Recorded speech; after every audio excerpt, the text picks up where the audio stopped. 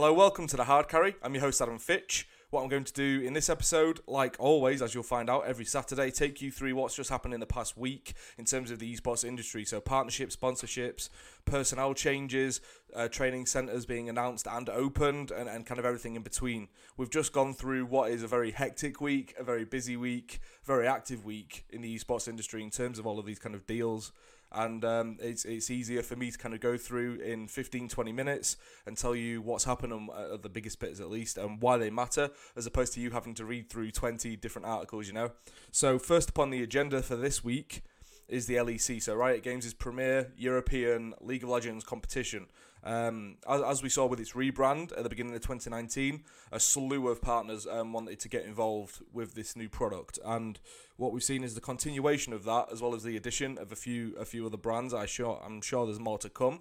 But so what we've seen in the past week, so 4 main partners were announced to return. So we've got Logitech G, the gaming peripherals company. We've got Warner Music, the record label.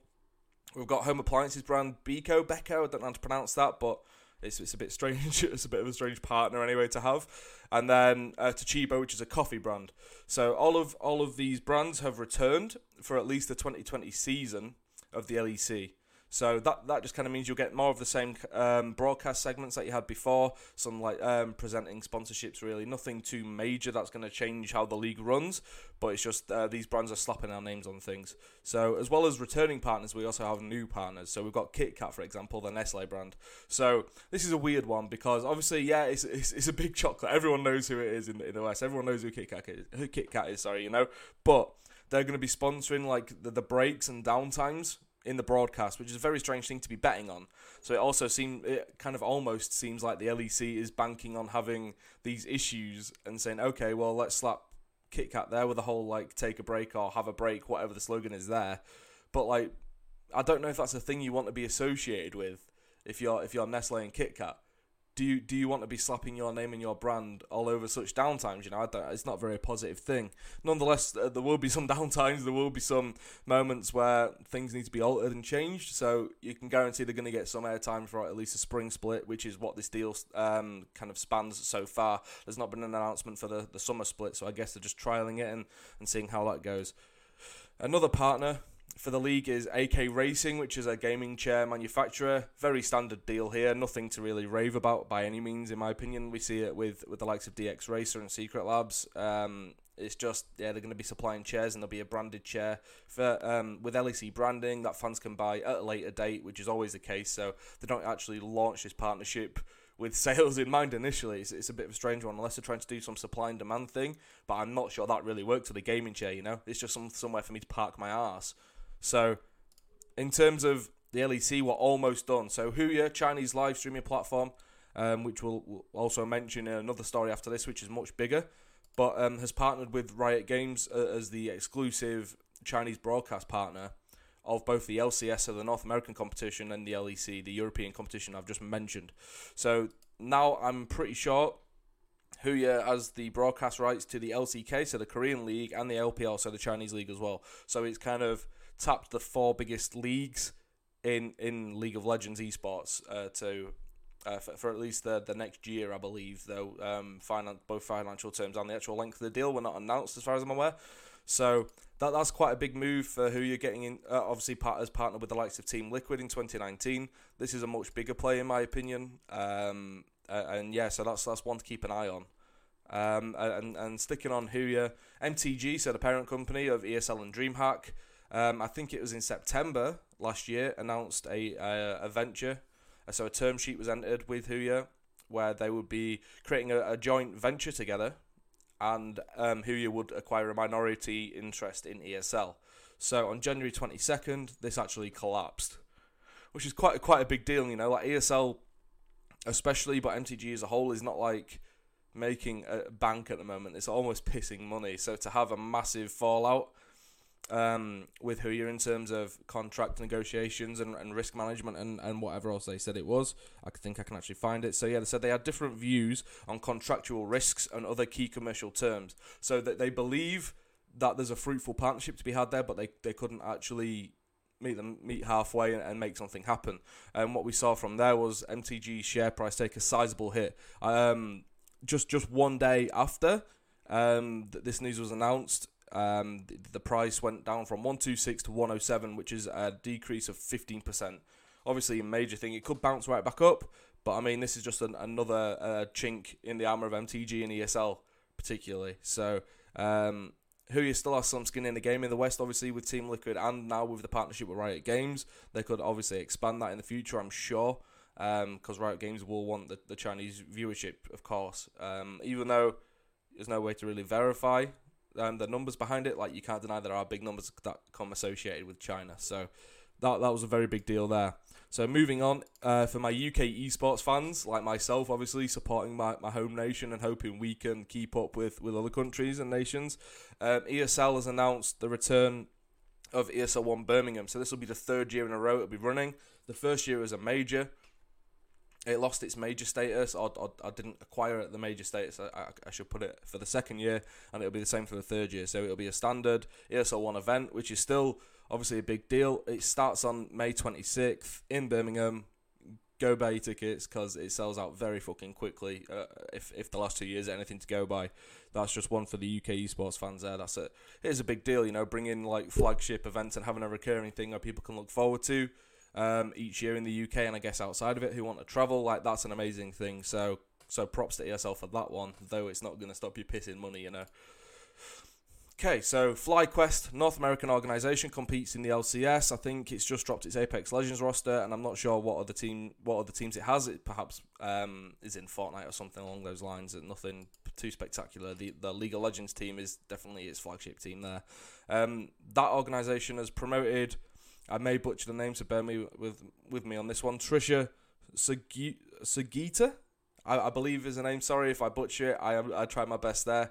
Has been promoted from COO to COO. COO to CEO. It's too many letters there, and it's too early in the morning.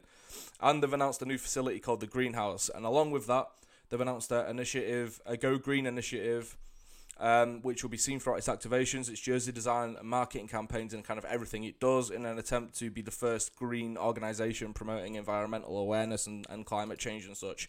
So obviously a very big shift there, and they're trying to stand out from the crowd. There are so many organisations in North America doing amazing things, you know. So yeah, they're obviously trying to separate themselves, and the appointment of Trisha, having a new facility, which looks quite cool. And then going green is like a big step. They've just got to keep pushing upon that to kind of break into the tier 1 of North American esports, I'd say, really. Speaking of big North American organisations, we have 100 Thieves. They announced their 100 Thieves Cash App compound, finally. So actually addressed to 6050, which is a nice nod to any Optic Gaming fans out there. I'm not going to explain it, but if you know, you know. Based in Los Angeles. They've announced they've opened up for business their 15,000 square foot facility, which is complete with like sleeping pods, I'm pretty sure, and training facilities, and it'll headquarter all the office staff and all the creative team.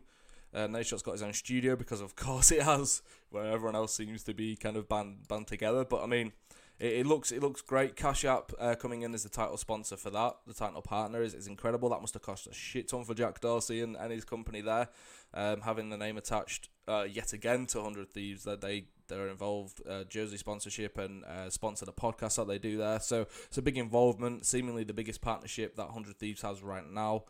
Opening that up and then starting its retail experience, so where fans can actually come to the facility and buy the new clothing that they're going to put out, which is always popular, as you know, if you follow esports. It's quite a big deal there, and this is supposed to take 100 Thieves into the next level going into 2020 and beyond, I guess, the new decade.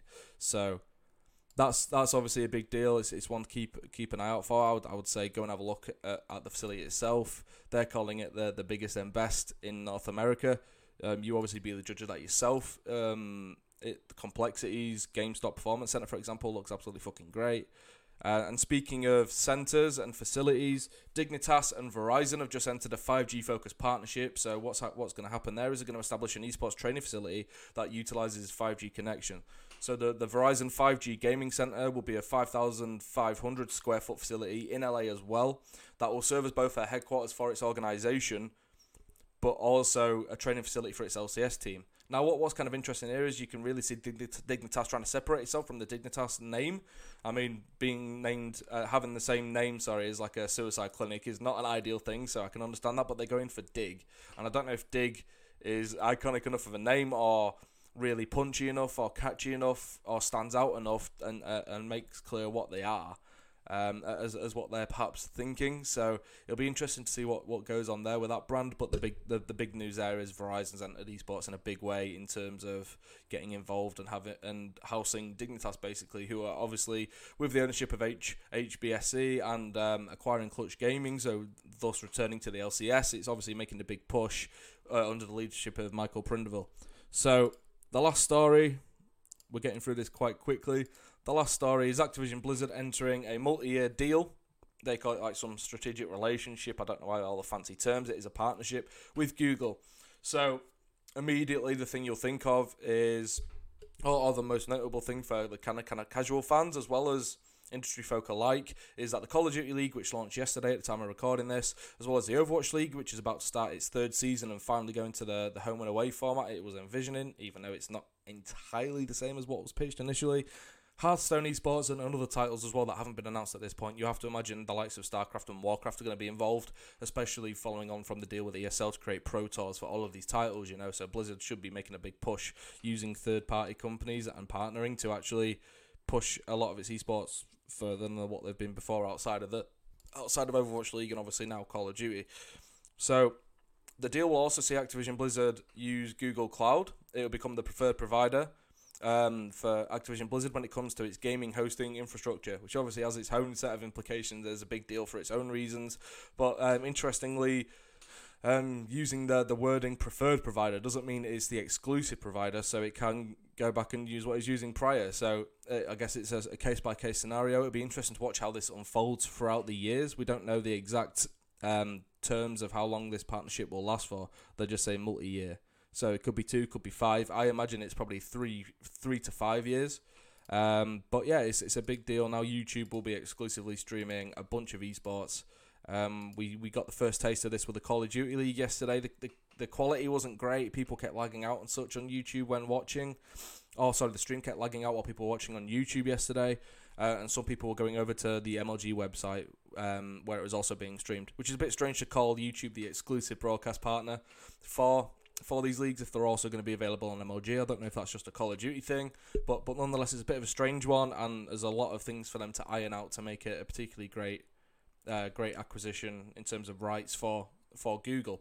But I will say the fact that they didn't mention a monetary value alongside this suggests that it's less than the 90 mil that Activision Blizzard made with the Twitch deal. So, at the beginning of the Overwatch League in 2017, sorry, I should make that clear. Or maybe was it early 2018? Nonetheless, very big deal there, but this hasn't been played up to be a bigger deal than that, which 100% they would do if it was.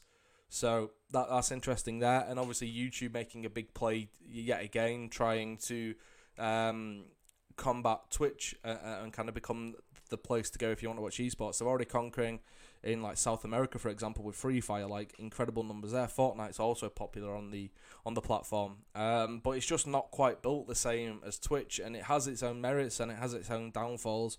And it'll be interesting to see how, under the leadership of Fwiz and I guess Lester Chen, how things develop and how it accommodates all of these leagues and all these esports going forward, especially if it's going to make a play for more in the future. We're already seeing that it's grabbed Valkyrie and Courage from 100 Thieves, the streaming personalities and influencers, so it's obviously making a big play in the streaming wars, and it's good to see it finally seep into esports, as that's when the money will rise as the competition rises, so very positive thing there overall. We'll just have to see how things develop as they go on, really. So that is the second episode. Bloody hell, is that all? It feels like I've been doing it for ages. The second episode of The Hard Carry comes out every Saturday.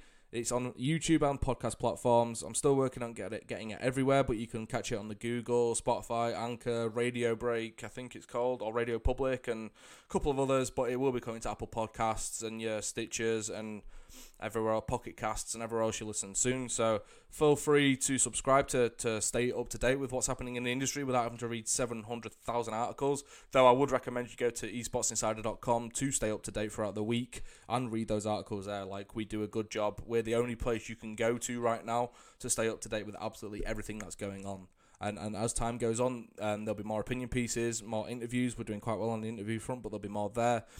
More analytical pieces, more video content. Like, everything's being ramped up by Esports Insider in the next year. And I'm not saying that just because I work there and I'm privy to what's going on, but like that, a lot is planned, and I can't wait to show it to you. But yeah, go to Esports Insider in the meantime.